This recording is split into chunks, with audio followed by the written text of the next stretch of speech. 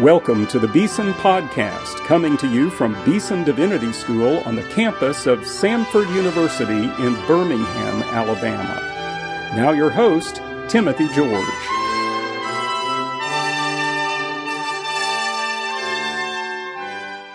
Welcome to today's Beeson Podcast. Well, I tell you, we have a great surprise for you on the podcast today. I have a conversation with my good friend of many years now, Eric Metaxas. Eric is a world-renowned author. He's a great speaker for the gospel all over the place. He's been with us at Beeson several times in the past. He's coming back again in a few weeks to our campus. Eric, welcome to the Beeson Podcast. Well, it is a joy to be back. Thank you, my friend.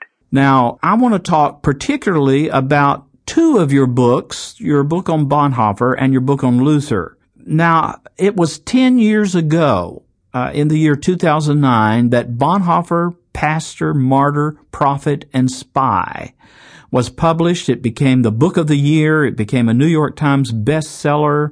It won the John C. Pollock Award for Biography here at Beeson. You had written other books before, including a wonderful biography of William Wilberforce. So biography is a genre that seems to appeal to you. But this Bonhoeffer biography took off like an exploding rocket into the sky of publishing. Why Bonhoeffer? Well, I have to say, there are many good answers to that question. I will give the blanket statement that I felt led of the Lord to write the book, and that even beyond that, it had a deep personal meaning for me. When I came to faith seriously in 1988, the man who led me to faith, my friend Ed Tuttle, gave me a copy of Bonhoeffer's Cost of Discipleship. And he says, have you heard of him? You went to Yale, have you heard of him? And I thought, are you kidding? I've never heard of this man. Watched TV my whole life, went to good schools, never heard of him. And so I started looking into his life and then started reading The Cost of Discipleship. And I was just staggered. I said, this is the kind of Christianity I could get behind. This is amazing. So it was a big part of my coming to faith. And it was personal because my family lived in Germany when Bonhoeffer was there, when Hitler took over. My family lived through this, and all my life I've heard the stories of what it was like.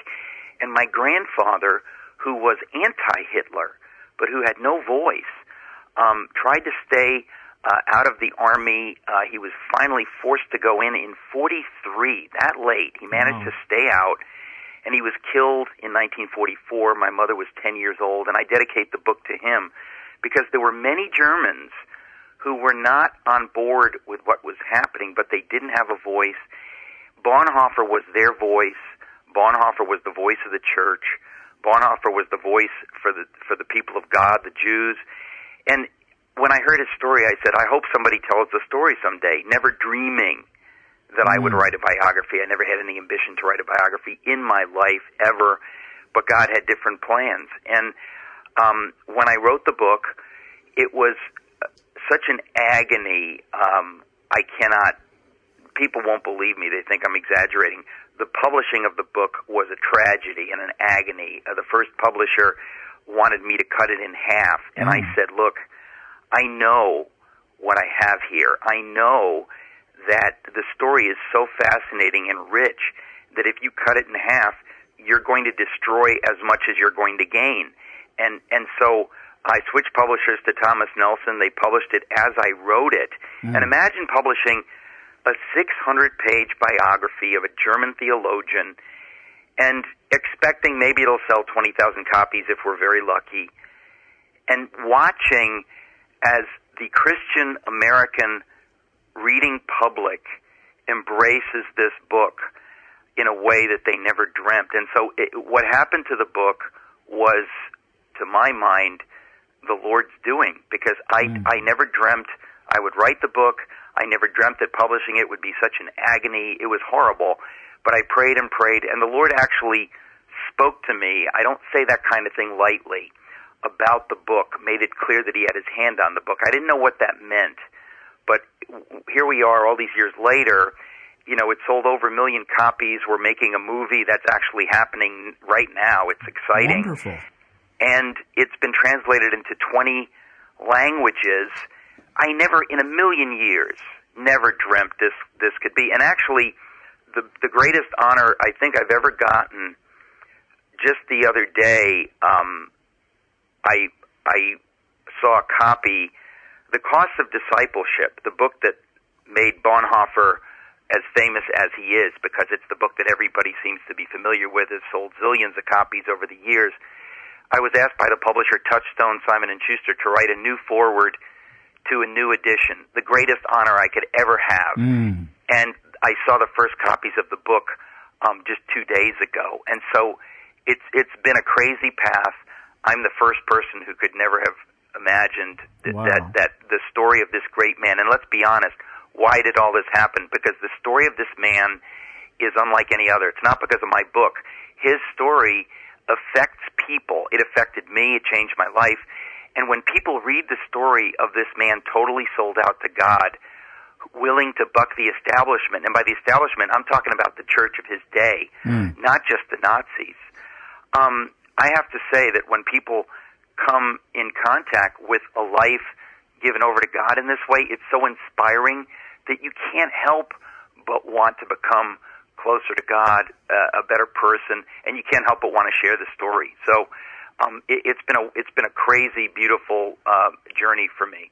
Wonderful. When Beeson Divinity School was begun 31 years ago, Bonhoeffer was immediately chosen as kind of the mentor for our school. We read his books. We read Life Together. It was kind of the required reading in the curriculum for all of our students in those early days. We have a statue of Bonhoeffer in our chapel. So he's a person we're continuing to learn from and to live through. Why do you think it was that so many people, particularly in the American church, but elsewhere internationally, were struck by Bonhoeffer in this way? He's a name we know, but we didn't really know his story. Many people didn't until your book came along. Well, I think the answer is actually quite simple.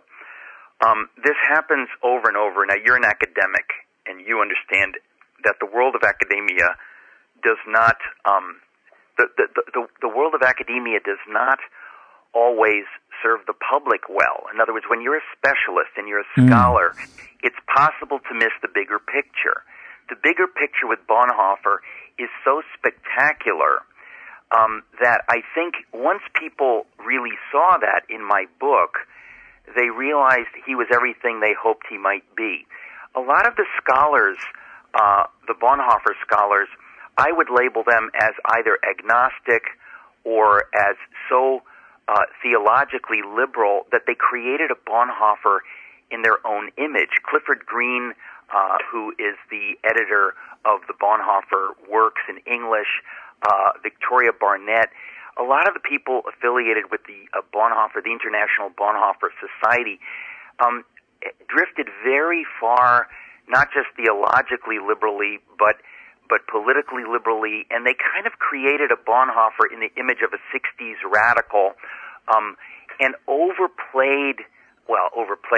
dramatically misunderstood what he said in his letters and papers from prison. When he talks about religionless Christianity, they really horribly misunderstood that phrase and painted a kind of a humanist ethicist who had moved beyond traditional Christianity. That's dramatically wrong. It's the opposite of what Bonhoeffer was saying in a personal letter to his best friend. And so a lot of people were confused about Bonhoeffer. I was one of them, and I said, when I do the research, I'm going to have to write what I find. If at the end of his life he slid theologically away from the historical faith, I'm going to have to write about that. But on the contrary, what I discovered, to my total shock, was that all of these scholars had missed the man. They had missed that this man, at the end of his life, became closer to Jesus, closer to the faith given us by the saints. And I think when I put the facts in my book, in other words, most of it comes from his own letters, from his own journals, it becomes incontrovertible. There's really nothing we can say when you hear the man speak for himself. And usually scholars are more interested in his scholarly writings, which are difficult. And so somehow when people saw who he really was, it changed everything. People thought, we always wondered, is this the man who wrote The Cost of Discipleship, or did he become some kind of a humanist, post-Christian humanist? And the fact is, no, we now have the proof. And you know, you don't need to be a scholar to be able to see it. That's the beauty of it, is that some of this is so clear. And I think that when I, almost in my ignorance, said, I'm just going to write what I find. I don't have any dog in the fight. Let's just see what it is. It was so incredible that I think a lot of people were shocked and thrilled, and some people were very angry. Some people wrote very vicious reviews because they maybe were embarrassed or something. I don't know what happened, but I can tell you I never expected the reception of this book. But I think that Bonhoeffer, when people saw him for who he was, you cannot help but fall in love with him. He was a saint of God who loved God so much that he did not count his own life as anything. I mean, how do you fail to be inspired by a beautiful, intelligent man willing to live out his faith in the darkest times? And so it really, as I say, the whole thing was an amazing surprise to me, and I'm glad that all these years later it continues to be translated. It was just translated into Greek 2 years ago, and I thought my Greek friends in Greece can read it. I'm just thrilled. You know, the first time I ever remember reading the name Bonhoeffer, or even hearing about him, he was not a part of our Sunday school curriculum in my Southern Baptist church growing up. It was in a book I read in college called Honest to God by John A.T. Robinson, who was a bishop in the Church of England. And he presented Bonhoeffer as an exemplar of what was being called the death of God. Yes, this is hilarious, isn't it? I mean, it's just so unbelievable that these people were able to twist and seemingly not care, and there was nobody to speak up for Bonhoeffer. It's very strange. What do you think Bonhoeffer meant by those terms, religionless Christianity or the world come of age? Those are the phrases they latched onto, and they do come from very late in his prison period. What's your interpretation of that? But there's sometimes when people don't get a joke, it's the same type of thing. They're so tuned into another frequency that they're not listening to the sense of what someone is saying. Bonhoeffer was not a Delphic oracle writing poetry. He was a prisoner writing to his best friend. And so his best friend would understand what he meant. And the scholars who read it clearly didn't understand what he meant or wanted to read what they wanted to read. So when he says religionless Christianity, what he is basically saying is, look, this phony religious Lutheran church that bowed the knee to Adolf Hitler, or that was not willing to stand against Adolf Hitler until it was too late, this is not the Church of God. The Church of God must stand, must risk everything for the truth of Jesus, and if we hesitate, if we don't discern what the Holy Spirit is saying, that is mere religion, it is dead religion, and it becomes a tool of the devil. And Bonhoeffer, in prison, imagine, knows that we in the German church have failed. And he says, in order for us to be the people of God, it's just like the Old Testament prophets calling the people of God to be the people of God. They're saying, just because you're a Jew doesn't make you a person of God. You have to live your faith. Bonhoeffer is saying the same thing to the German Lutheran Church. He says, you don't get to call yourself the church unless you live as the called out ones. And so Bonhoeffer, when he says we need a religionless Christianity, he's saying to his best friend, our going to church on Sunday and saying, I'm a Lutheran, I'm saved by grace, I'm German, that is nothing. We need a Christianity that we live out outside the church, that we live out Monday through Saturday, that we live out with our whole being and are willing to risk our lives for the faith. If that had existed in Germany, Hitler could have never risen to power. And so it's clear when you read his other writings and when you read Karl Barth's views of quote-unquote religion, he's speaking of it in the pejorative sense that when we become merely religious, we fail. And I think that when he talks about a world come of age, imagine living at a time that the Nazis are in power. You think, if we cannot live out our faith with guts, with a muscular Christianity, willing to do anything for Christ, including getting involved in a plot to kill the head of state, if we don't live out our faith with everything we have in this world come of age, meaning where evil is riding a horse through the center of the town square. Evil has triumphed, and he says, well, okay, the only thing that can stand against that is Jesus. And we need to understand that we're facing that level of evil now. This is not, 1880 when the Kaiser was a Christian and everything is okay. That will no longer fly. It's a world come of age. And I think that the misunderstanding of that by the theologians in the Death of God movement, and so it was a kind of willful misunderstanding, and they were able to twist these little phrases. I mean, imagine writing a letter to your friend, you're in prison, and then somebody comes along and writes a white paper, a 30-page white paper based on 5 words by Timothy George. And, you'd want to get out of your grave and say, excuse me, I didn't mean, excuse me, you got it wrong. But there was no one to speak for Bonhoeffer, and his best friend Eberhard Bethge did speak against this, but he feared doing it strongly. I think he thought as long as Bonhoeffer's getting attention, it'll all work out in the end. But it took a lot longer for it to work out because, my book didn't come out till 2010, and for many, many years, people were persuaded by the Death of God theologians, if you want to call them that, and then by the other theologians who weren't sufficiently strongly against that misreading. Now, Bonhoeffer was a Lutheran theologian and very much indebted to Luther in many ways. He quotes Luther, I think, more than any other text except the Bible. And you have now moved, in a way, back in history from the 20th century Bonhoeffer to Martin Luther, and have written a wonderful biography published in 2017 by Penguin, Martin Luther, the Man Who Rediscovered God and Changed the World.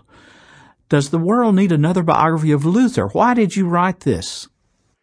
Well, for many similar reasons to why I wrote about Bonhoeffer. I said, I'm a popular writer, I'm not a theologian, and I'm not an academic, and I believe one of the gifts that God has given me is the ability to communicate clearly.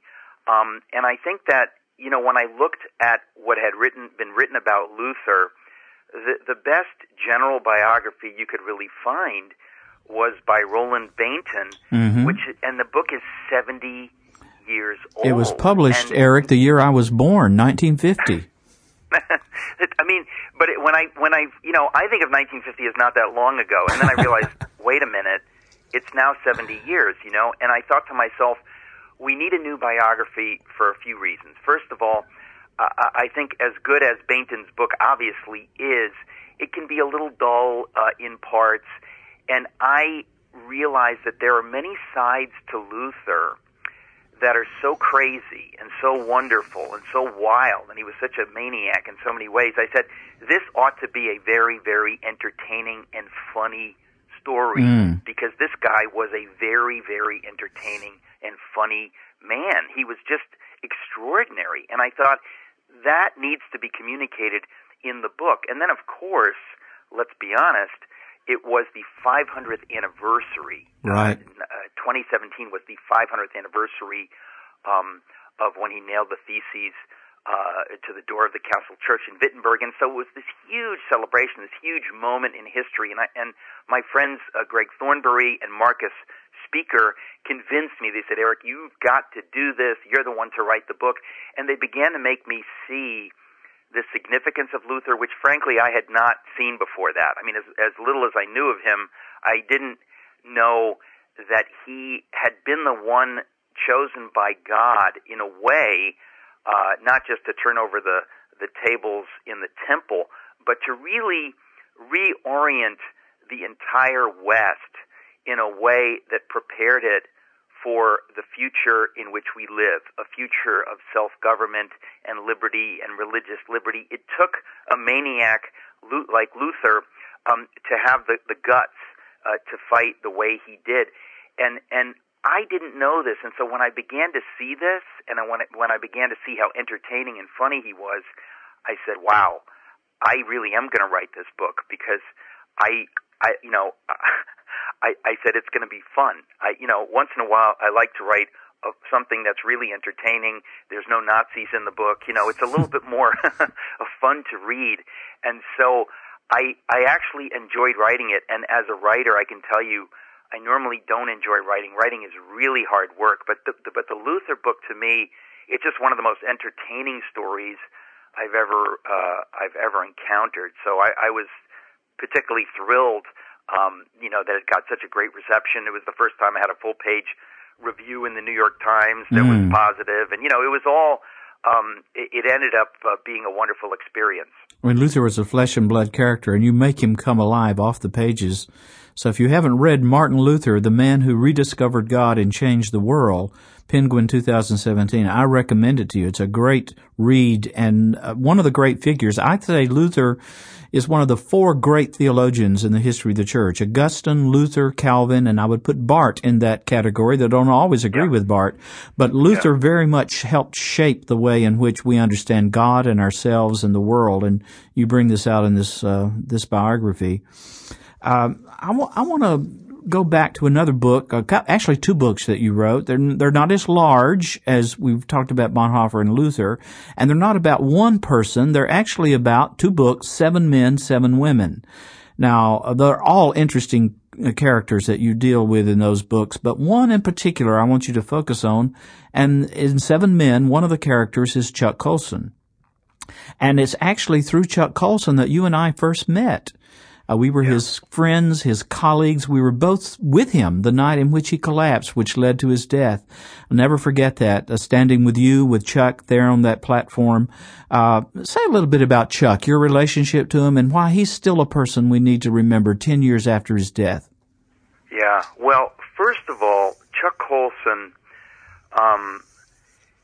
is only in my book 7 Men because he died. I said I will never put anyone in the book 7 Men or 7 Women or any subsequent books like that, because I'm planning sequels of those books. There's so many great figures, but if somebody is still living, I wouldn't put them in the book. And I knew that Chuck was on his deathbed after that evening. You and I, obviously, with John Stonestreet, will never forget it. It was a moment in history that the three of us ought to be 5 feet behind him when he collapsed. I mean, it's one of the most extraordinary moments in my life. Yeah. And I realized that he was dying, and I said, "Oh my goodness, I get to write about Chuck in this book because his story is perfect for my book 7 Men." And obviously, as horrified as we were that he passed away, I thought I can write about him, and the world who doesn't know him can learn about him, because it kind of amazed me. When I came to faith in 1988, everybody was talking about Chuck Colson. He was the biggest figure, that there was for me. He was my biggest hero, and I'm reading his books. But all these years later, a lot of young people don't know who he was. And I said, not only should they know who he was, but he is exactly the kind of person that I want to write about, because he did what everybody in my book 7 Men did to be great. They put themselves aside, and they put truth and virtue and God in the forefront. And the story of Chuck, I mean, I remember, when I was about 10 and all the Watergate stuff was breaking, I remember his name and seeing his face in the papers and stuff.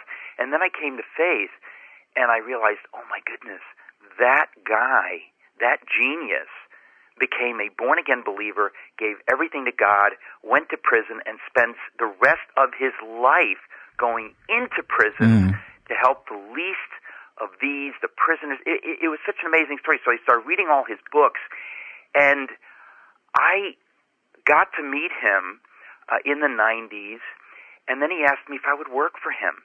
And so I worked for him with Breakpoint and got to spend some time with him.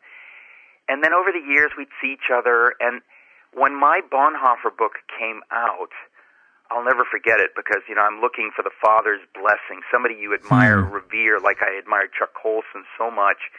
When he read my book on Bonhoeffer, he wouldn't stop talking about it. He invited me to conferences, and it's like we actually became friends. And I thought, this is such an honor that God would allow me to be friends with my hero. And he was even talking about my book the few minutes before he collapsed that day. And I thought, this is like a dream. The man that I have admired so much, who belongs in this pantheon, sees that what I've done in the story of Bonhoeffer is in many ways an encapsulation of what we all care about, religious liberty and standing up for the faith. And so we became friends, as I said. But when I put him in my Seven Men book, it's for one basic reason. For two. He, just like George Washington, was offered power, and he said no. Chuck Colson was offered a plea deal, and anybody would be crazy to refuse the plea deal. His lawyer begged him and thought he must be insane to refuse the plea deal. But Chuck Colson said, listen, I'm a Christian. I'm going to trust Jesus. I'm not going to lie. And if God wants me to go to prison, I want to go to prison. It was the kind of thing that shows you that faith is real, and that this man was willing to trust God. And he did go to prison because he trusted God. And then when he got out of prison, he did the thing that nobody does. He said, I'm not going to put this behind me. I'm going to spend the rest of my life going into prisons. I'm going to make this my identity. I'm Chuck Colson, the man who went to prison and who encountered the prisoners, those who we have forgotten. And he became a hero for those of us who care about prisoners. He became a hero for many prisoners. And he was willing to, instead of get a lucrative job and put that behind him the way anybody like Martha Stewart or anybody who goes to prison, they just put it behind him and they forget about it, they don't talk about it. He did the opposite. And it was because of that God was able to use him incredibly powerfully. And so it's a lesson to all of us that you can't outgive God. You can never make a mistake trusting God radically. And, to be able to put that in my book as the seventh of the seven men, it just, I have to say, I really believe that was God's plan, because it's just one of the stories of our time. We've been talking about a book, Seven Men by Eric Metaxas. He also has a book, Seven Women, fascinating profiles of godly people who have shaped our life in many ways. When Chuck died in 2012, Eric, you, along with John Stonestreet, became the voice of Breakpoint, which continues to air across our country on 1,350 outlets. You are one of the voices that carries forward the legacy, the message, the mission of Chuck Colson, and I'm very grateful to know you, to call you my friend, and to work with you in this witness for the gospel in our time. And Eric, thank you so much for this time on the Beeson Podcast. We look forward to seeing you soon. God bless you in every way. Oh, and right back at you. It's just an honor to be with you here, and I cannot wait to see you in person in one of my favorite cities. God bless you. Thank you so much. We're looking forward to having Eric Metaxas here at Samford University in a special lectureship sponsored by the Orlean Bullard Beeson School of Education, the 2019 Percy Cook Ratliff Lecture Series. This is going to take place on March the 19th, 2019, 7 o'clock. Reserved seating ranges from $10 to $25 and can be reserved at samford.edu/go/Eric Metaxas. Opportunities to meet Eric are also available through VIP ticket options.